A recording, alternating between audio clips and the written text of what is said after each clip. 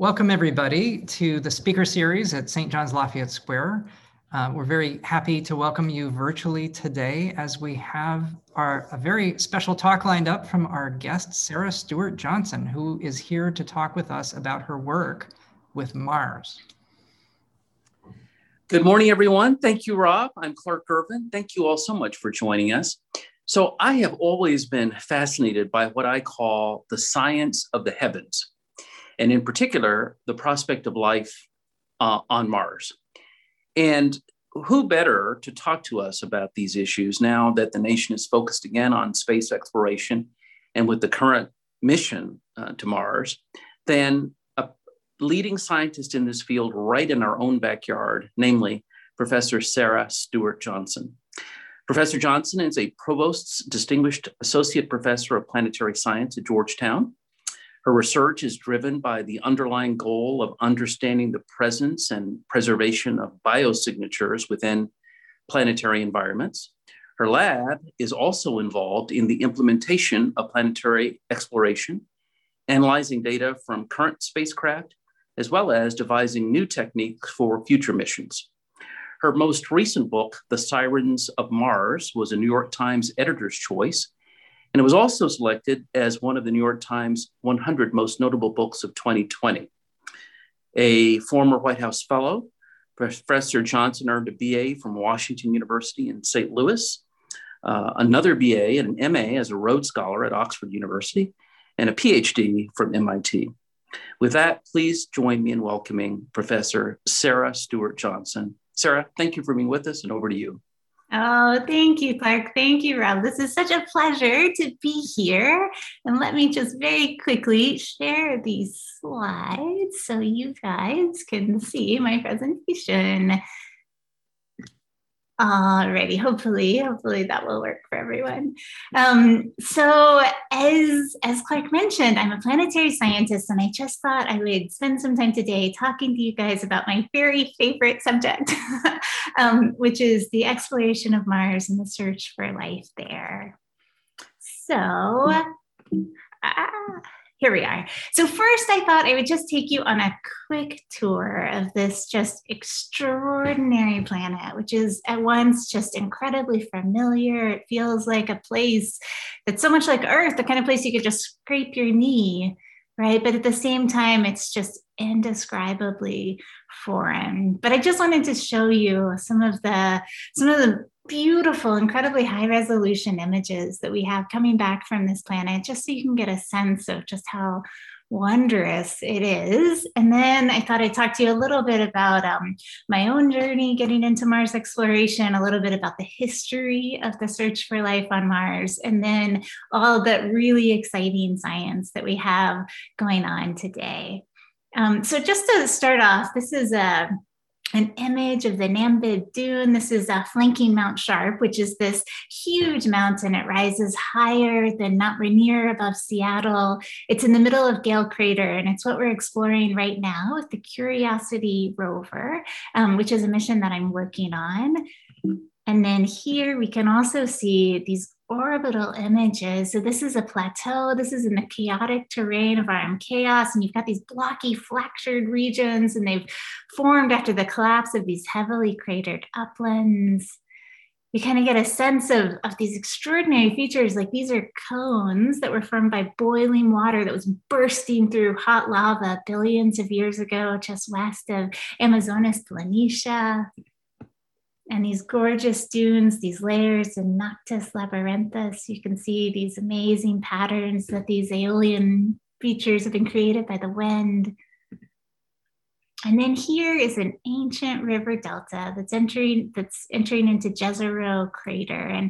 And just bookmark this one for a second, because we're going to come back to this in a minute, because it's the site of the Perseverance rover mission.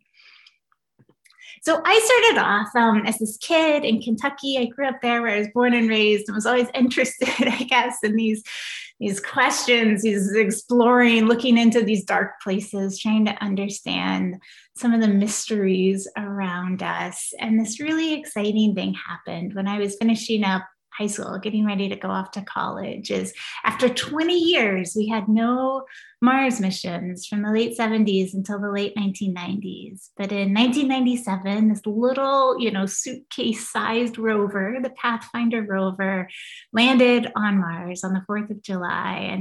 And we were back. We were back exploring this planet.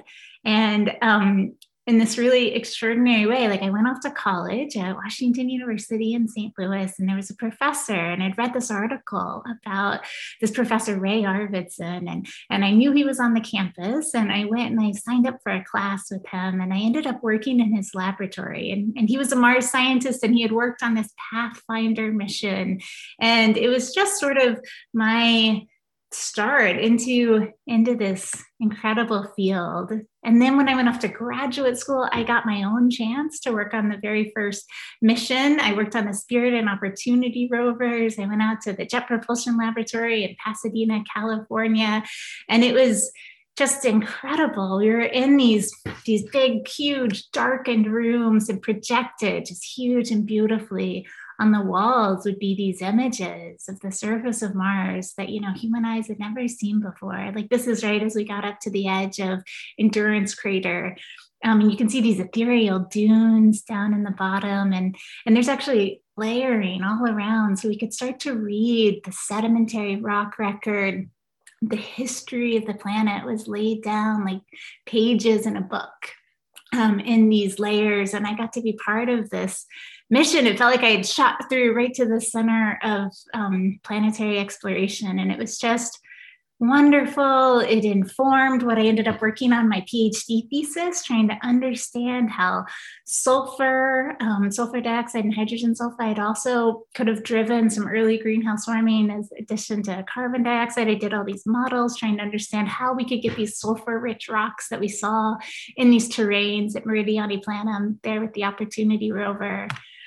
And then now I have the opportunity to run my own laboratory just right across town there at Georgetown University. I run a biosignatures lab. We spend our time searching for traces of life, and I get to work with students, and I get to work on missions, which is really exciting. But before I get into that, I wanted to show you some of these fun pictures. We tend to go off to these places, these extreme environments, these planetary analog sites where we can test our ways of looking, where we can learn how to better look for life, how to better design instrumentation, how to interpret data, places where life is often very lean. And sometimes these places like the Atacama Desert, you can see they have these similarities in terms of mineralogy or in terms of climate conditions or similarities to what Mars is like now or what it might have been like early in its history.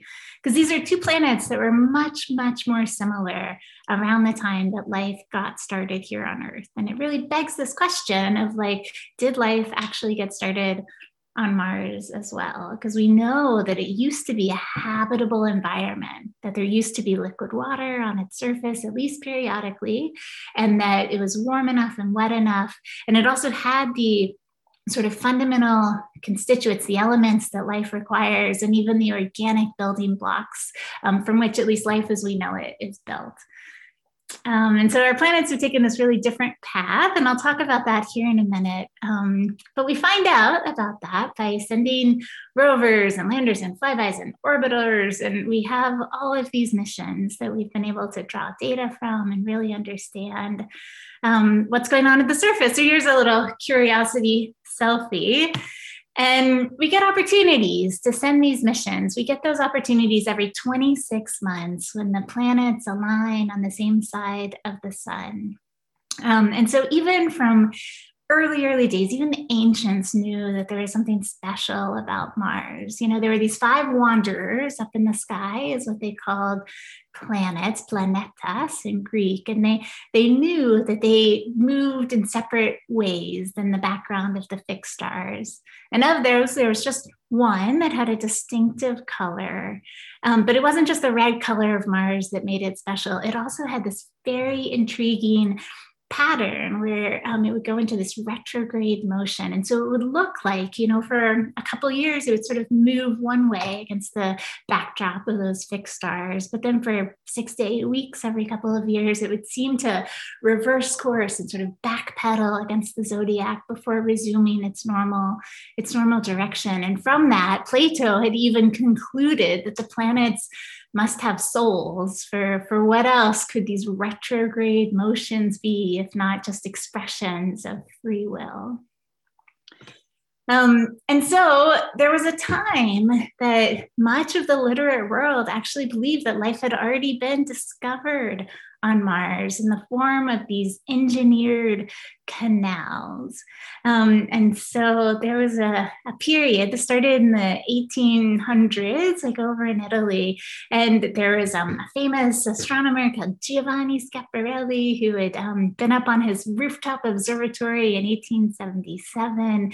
And he had started to see that the features like that he was seeing with his telescope looked unlike the existing British maps at the time. And he drew these beautiful maps of Mars. He drew in all of these names from the Bible, from Herodotus, from ancient civilizations. There were all these lost world rivers that had never been found on Earth that he put up on Mars. And it's part of the reason that we have such an evocative map of Mars today.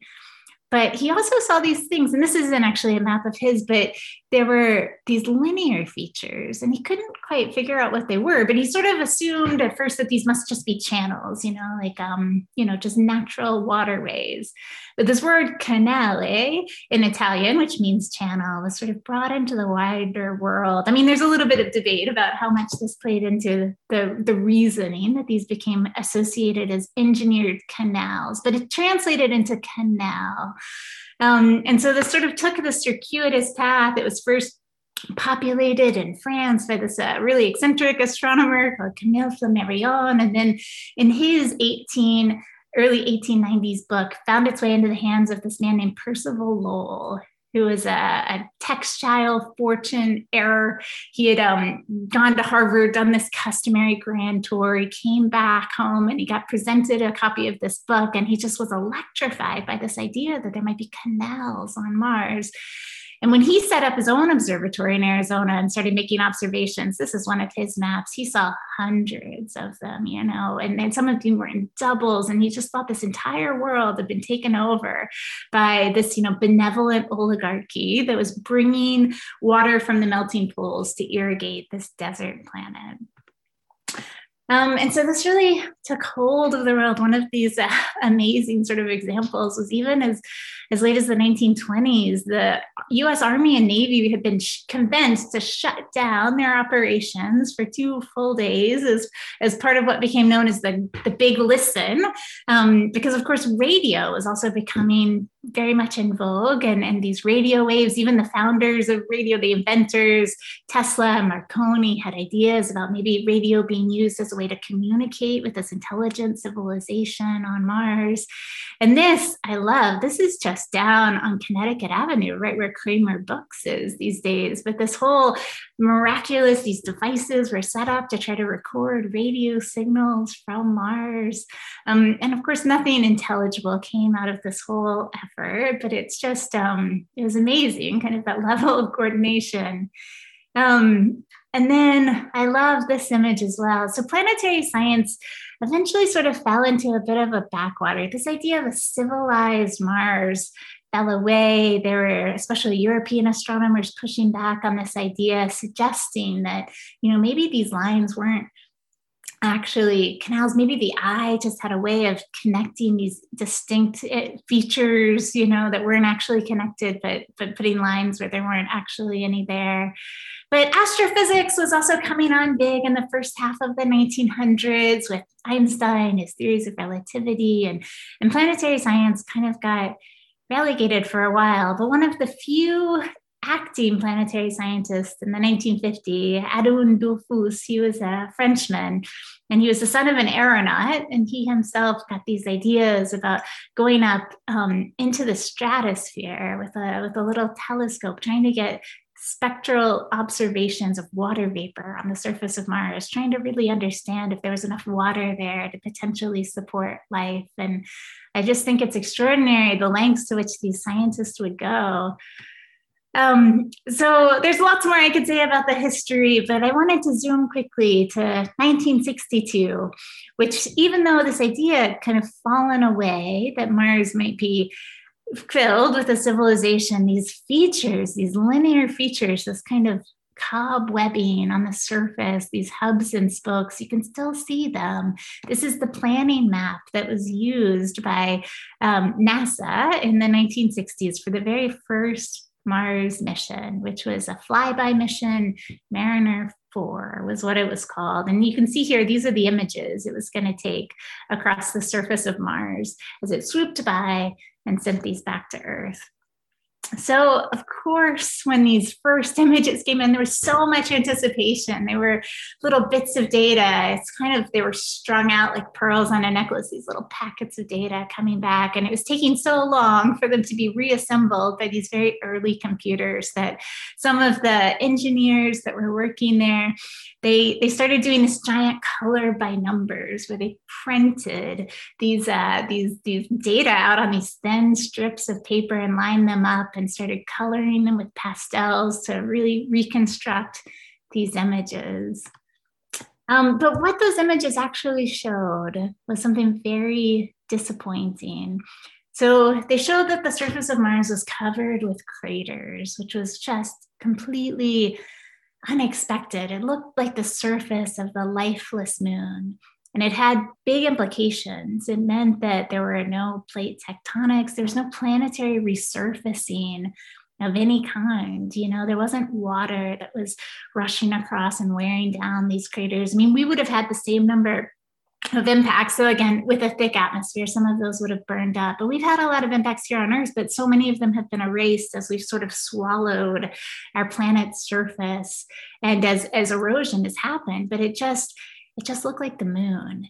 And it was just this kind of moment of reckoning. And the New York Times even declared that Mars was likely a dead planet as a result of these images. And so this was sort of a nadir, I'd say, of the last century in the search for life. But fortunately, not everyone lost hope. This is a picture of a young Carl Sagan. And so one of the things that I love that he did was he immediately started collecting these images at similar resolution at 1,000 meters a pixel. And he looked at these images of Earth that had been taken by these early weather satellites like Nimbus and Tiros. And he said, look, we're invisible. Moscow's invisible. New York City is invisible. All of our great big, things that we would think we would have left a huge impact on this planet, but we're invisible from space. And even at an order of magnitude greater, 100 meters a pixel, the sort of resolution of the pictures that were taken by the Gemini and the Apollo astronauts, you really had to understand what you were looking for to see our own presence of life here on our own planet. And so more missions followed. So in the 1970s, the first orbital mission, and it was great drama. There was a huge dust storm that had encircled Mars at the time. And slowly, after a few months, the dust began to clear. And you see these little dots poking out. And it was, again, perplexing and enigmatic. Mars was a smaller planet. It had less heat of accretion. It was further from the sun. There was just this idea that it would not have a lot of heat and a lot of geologic features, the sorts of things that would cause huge mountains. But that turns out exactly what those are, giant volcanoes. And following that mission, we went in the 1970s with the Viking landers. I always love showing this picture. So this is not actually correctly coded. So this was a picture that was released at the very early moments when these mission images were just coming back. And you can see there's a blue sky on Mars, but the sky is really more the color of butterscotch. It's not blue, but this was miscalibrated when we, again, were just kind of expecting to see ourselves. I think there was an idea that because the atmosphere was thinner, the sky might be a darker blue, but this idea that the sky would be so filled with dust as we know it today, that orange red dust that's really it's like a red flower that cakes the surface and it gets pushed up into the atmosphere. It's the size of cigarette smoke, those incredibly fine particles that have been whittled down over the years and years of aeolian erosion.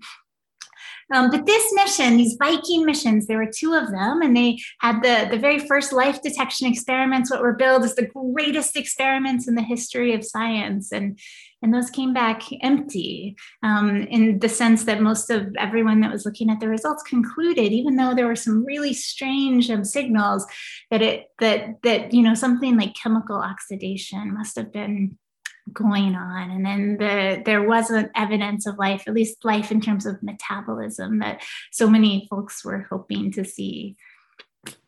And then after that, again, we had that 20 years after that last radio wave cycled back from the surface of Mars. We just went into this period of kind of dormancy.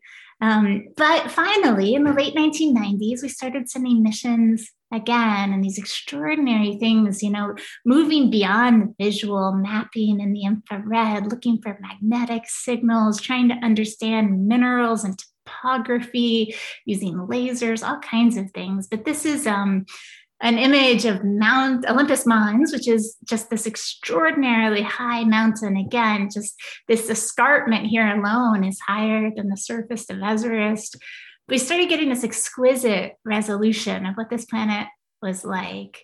And everything, there were just so many blind alleys and twists and turns and surprises, especially as we look back at the last couple decades of Mars exploration. This, again, is one of my favorite. This is what we call blueberries on the Opportunity team. When that mission touched down, the surface was littered with these perfectly spherical little balls of hematite. And it was so strange trying to understand what these were. It looked like the sort of surface that Fred Flintstone would slip on if he weren't careful. So again, just like very exciting, interesting. These were concretions that were formed in the shallow subsurface by groundwater interactions, but just really surprising. Again, here are those craters we saw from those 1965 images. But we then went back to Mars, with these orbital missions, and we saw these ancient river valleys, features that had to be carved into the geology by the presence of liquid water. So again, a big paradigm shift. With the Viking missions, we searched the soil. This was the arm. We sampled, and we didn't find any organic molecules. So these are the building blocks of life as we know it, these carbon-based molecules. And there should have been at least some, from these abiotic sources. They rain down from comets. There's more on the moon than we found on the surface of Mars. And again, that was just so incredibly perplexing. How could they not be there? But then we went back in 2008 with the Phoenix mission, and we discovered that there were these oxychlorine species, these perchlorate minerals that were just, incredibly reactive. And so when we heated up these molecules with these gas chromatograph mass spectrometers that we have been using as a tool for space exploration, the signals would vanish because these molecules were so incredibly reactive. And we now have found lots of organics on the surface of Mars. So this is Opportunity, looking at these sedimentary rocks. We found these very distinctive minerals back in the early 2000s that suggested that this environment had been formed by water, but that water was incredibly acidic, the sort of pH of battery acid, very, very challenging for life. But then we went back with the Curiosity rover, which landed in 2012, and we found these soft gray mudstones. And this kind of water was the pH neutral water that these deposits formed in. The PI of the mission even went in front of the press and said, if you've been on Mars billions of years ago, this is the kind of water you could have drank. And so we've just had so many sort of back and forth. And here we've got, sorry. here we've gone now that we are moving beyond what was our big strategy for the longest time. Follow the water. Let's find water on Mars, because water seems to be a common thread through so much of the life we have here on Earth. All of the life has water at some part of its life cycle. But we found the water. We found the water again and again and again. Like, it's in the polar caps, it's in hydrated minerals, it's in subsurface. We've even found the lake beneath the South Polar layer terrain on Mars, 12 miles wide. I mean, it's just so exciting to imagine drilling into that subsurface brine. There's so much water on Mars. Then we move to the strategy of exploring habitability. And now finally, back after years since those Viking missions, of actually seeking the signs for life.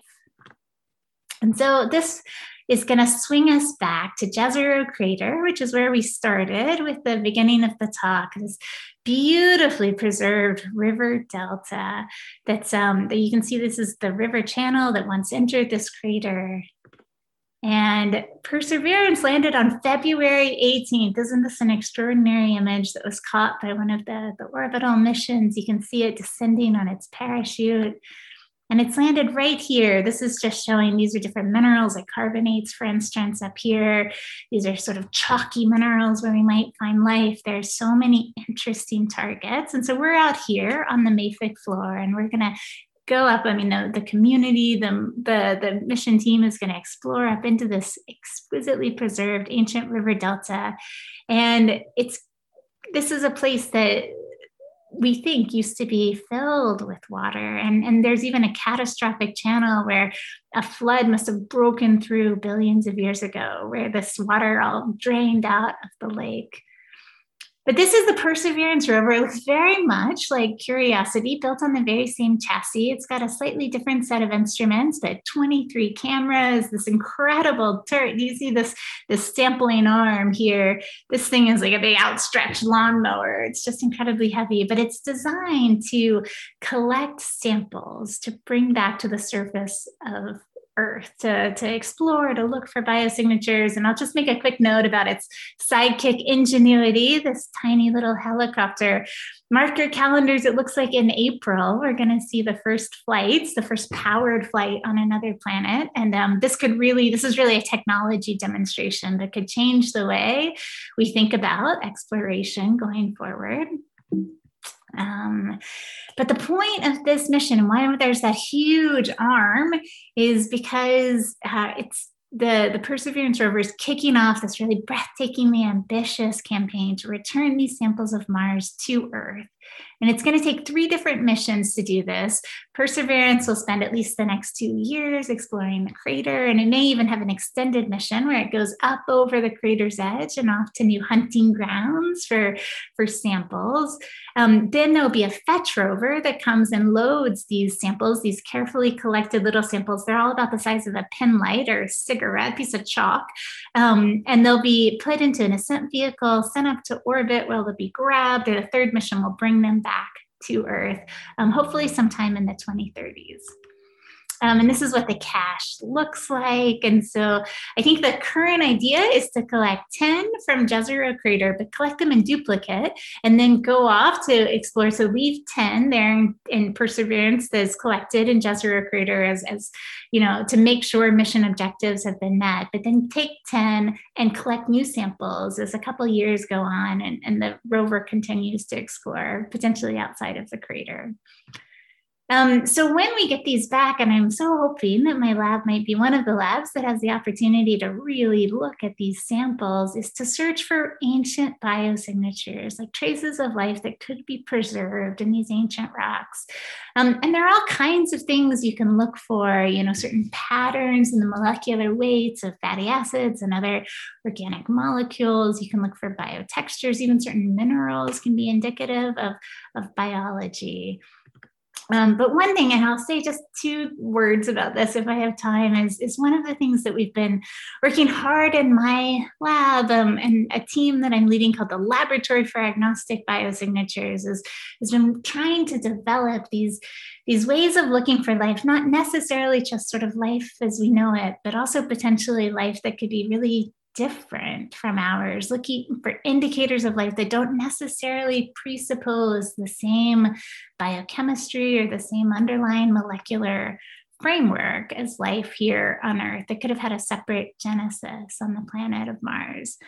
And I think that as you look, especially back at the history of exploration, you see so many times we've sort of assumed that Mars would be similar to Earth, only to find that it's very, very different. And so this has been a really exciting area of my own work here at Georgetown, looking for things like chemical complexity or certain unexpected elements of, say, isotopes or accumulations of elements within compartments that are isolated from the environment, things that wouldn't necessarily even presuppose that life would have to be carbon-based, trying to think expansively, trying to almost imagine a color that we've never seen. But just to say, it's just such an exciting time for Mars exploration. For so long, exploration was dominated by NASA and the Russians and now the Soviets, but the European Space Agency, the Japanese, like all kinds of folks. And recently, the Indians have jumped in, and we might even see private companies. And this year, Perseverance was joined our Mars invasion in February. We also had the arrival of the first Mars mission from the Arab world. This is a mission called HOPE, which is in orbit doing all kinds of fantastic measurements. This is the Chinese mission Tianwen, which will touch down a rover and a lander very soon, probably in May or June. And with that, I'll just end. I thought I would show you this picture of this beautiful blue sunset on Mars. The sunsets on Mars glow in this eerie, incandescent way. And I don't know if you're interested in learning more. Oh, you can see it going down here. And I'm going to have my last slide because I want to make sure there's plenty of time for questions. But I have written this book about Mars, and it's really trying to capture so many of these things that would never find expression on the pages of scientific journals about just our human exploration, the human story that's kind of part of this whole endeavor of reaching out and yearning for this search. But let me in there. I see Clark's face, which makes me think I might have gone over, but let's take some questions. I'd love to take questions. Perfect, Sarah. That was fascinating. Thank you so much. Just wonderful. So let me begin the questioning with where you ended or near the end of your talk. So you say there are the conditions for life as we know it, or at least there have been. But the question is do you think there is intelligent life, given the vastness of space and how odd it would be that we're the only intelligent species in the whole universe? What is your bet as to whether signs of intelligent life will ultimately be found? Oh, I'm so hopeful for that, Clark. I mean, you think about the numbers. There's such extraordinary numbers out there. I mean, we have 40 billion planets in our own Milky Way that could be, these planets or all these places that might support life, and they're belted with moons and moonlets. It's not just planets we're thinking about as targets for exploration. We have Enceladus and Europa, Titan, places in our own solar system that we're looking at as well. But for intelligent life, I think that, just out there somewhere, not here in our solar system, but somewhere, I'm just so very hopeful that those numbers would add up to something. But it's just one of these things. And I think part of why I'm so focused even on microbial life, simple life, which is kind of what we hope to find on Mars, is, and the same sort of life that dominated so very much of our own history, is that, that's something from nothing. Did that happen once, or did that happen time and again? And I think that I'm a restless sort of person. And if we could find that here in our own backyard, if lightning is sort of striking twice and we have a separate genesis here in our own solar system, I think it would really suggest that the universe is just a hatchery of life. Absolutely. What do you think is the prospect of the time frame for human exploration of Mars in particular? Oh, this has been so interesting. It's always been something that's like 30 years in the future, like cold fusion. It's always been there. But I will say, so if I think about that, there are these huge technological challenges. The radiation environment is incredibly punishing. It's a long time. Getting to the moon's easy. A couple days there, a couple days back, a couple weeks, you're home, business trip, right? But getting to Mars, you've got to wait until those planets come back together on the same side of the sun to get home. And so it's just a tricky thing. But when you think about where we were in 1957 before Sputnik, like with nothing, and then in 12 years, we had people on the moon. And I think that the leap that we would need to take, the technological leap now from the moon to Mars is much smaller than that. So I think the stage is set for rapid progress if we choose to make it. And, whether that's an international coalition that's really led by science, whether that's, disruption from private industry sort of coming in and like doing, human exploration on their own, whether that's a new space race with China, like, I don't know how it will actually manifest, but I think that we could get there relatively soon if we had just a really sustained big effort. One of the questions is whether you'd feel comfortable talking about your faith in connection with the work that you do. Oh, that is a good question.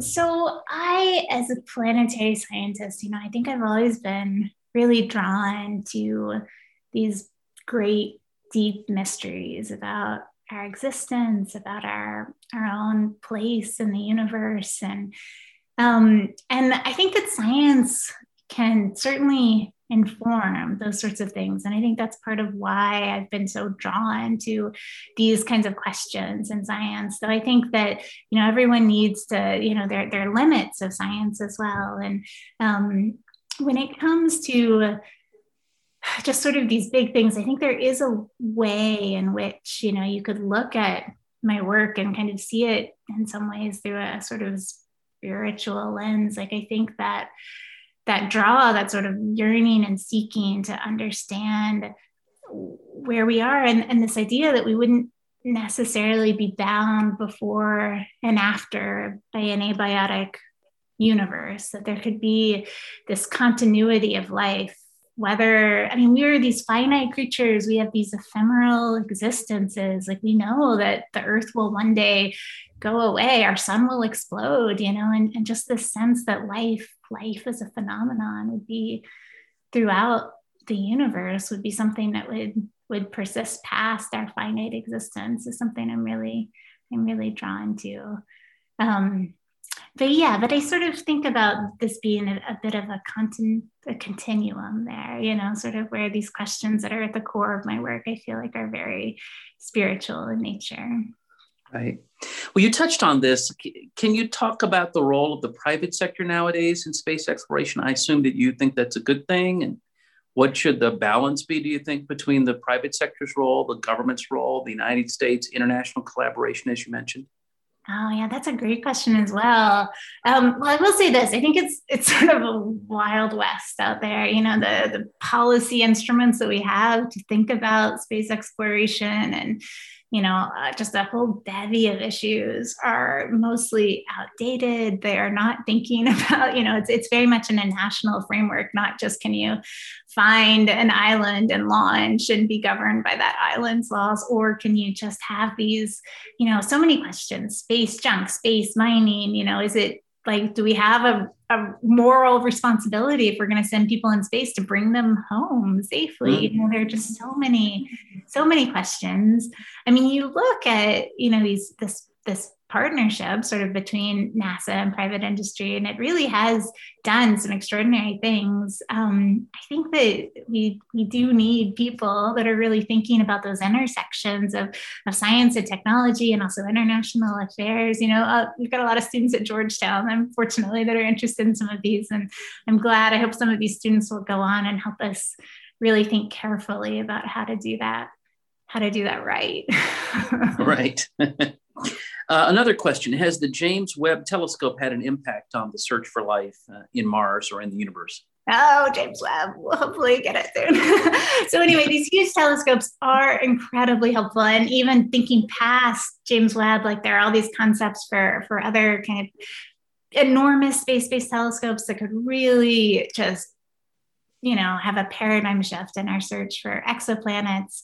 And so that's really, again, an area that's sort of exploded in the last decade or two. And I think that these tools are incredibly helpful. And you may think that these worlds are so far away. And so what could we possibly know about them? Like maybe we'll understand a little bit about their atmosphere, maybe what gases are there, but could we really definitively do life detection based on this kind of information? And they just seem so they're just kind of aberrations of light at the very edge of our grasp. But I think back, like even a century ago, that's exactly what Mars seemed like, it was before, the idea of traveling there just seemed like science fiction. And the idea that we'd ever really know it intimately was almost preposterous, but that was a human lifetime ago, And so I sort of think, there are these extraordinary distances and the universe has this speed limit and it's just painfully slow and we can't go faster than light. But, some of these worlds are just a few light years away. And maybe there are these tiny little spacecraft that weigh a gram that we could power in some way I don't know. There are just all kinds of possibilities. But yes, I'm a big fan of big space telescopes. I just wish they wouldn't get delayed as much as they have. Right. Another question, could we cover Mars and many other planets in our system with robotic rovers for a fraction of the cost of putting humans in space? We absolutely could. We absolutely can. If we're just doing sort of a cost benefit analysis of scientific value, I think that there's just so much that's possible with robotic exploration. And there are even some folks in the community that are pushing hard against, don't even have these flagship missions, and 12 Opportunity class rovers and send them all over Mars and we'll learn so much, but it's, I think, so the thing is, like human exploration, I think it's about more than just the science, right? I think it has been, we didn't go to the moon just to learn about moon rocks, and I think there is something, they're political, economic, there are all these like social science type things, but then there's also this like thing in us that drives us to exploration and to like really pushing the frontiers. And I think that's a big part of it as well. Two final questions. Just the other day, the president has announced that he's going to nominate Bill Nelson, former senator, former astronaut, as the new head of NASA. What do you think about that?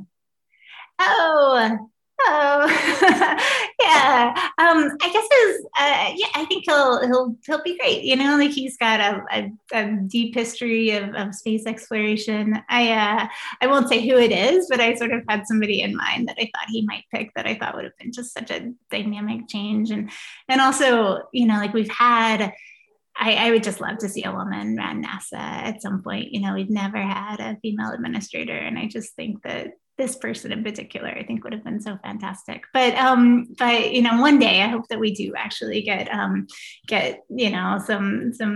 woman in that position. But I think that Bill Nelson, he's a very solid space supporter. He's, very close with Biden. I think that they'll have a great working relationship. And speaking of that, as the final question, women in science and planetary science in particular, it's a rarity still, right, Sarah? And can you talk a little bit about that? And I assume that you talk to students about that and try to interest more young women in science and in space exploration in particular. I do, yeah. So we still only have about 15% of folks working on NASA missions that are women, and it's just one of these things where these are hard questions, and we need the best and the brightest. We need to be pulling from everyone. But I think it's not just women. It's like underrepresented minorities. Like we need so much to diversify this field and to make it welcoming and home for all of these people. And again, we just need to be able to be sourcing talent from the full population to really go after these huge questions. But things are getting better. But I feel that it's very incumbent on me, as now that I'm in a position as a professor, to just do whatever I possibly can to sort of help bring everyone and make sure that it's a place that doesn't just look like the Elks Club, like we have lots and lots of people, right, from all walks of life that are coming into this field. Well, Sarah, this has been fascinating. I wish that I could take your class at Georgetown. I bet I speak for every parishioner who's on this call. Thank you so much for being with us, and we look forward to keeping in touch with you. Thank you so much. Oh, thank you. Thank you so much for having me. Take care.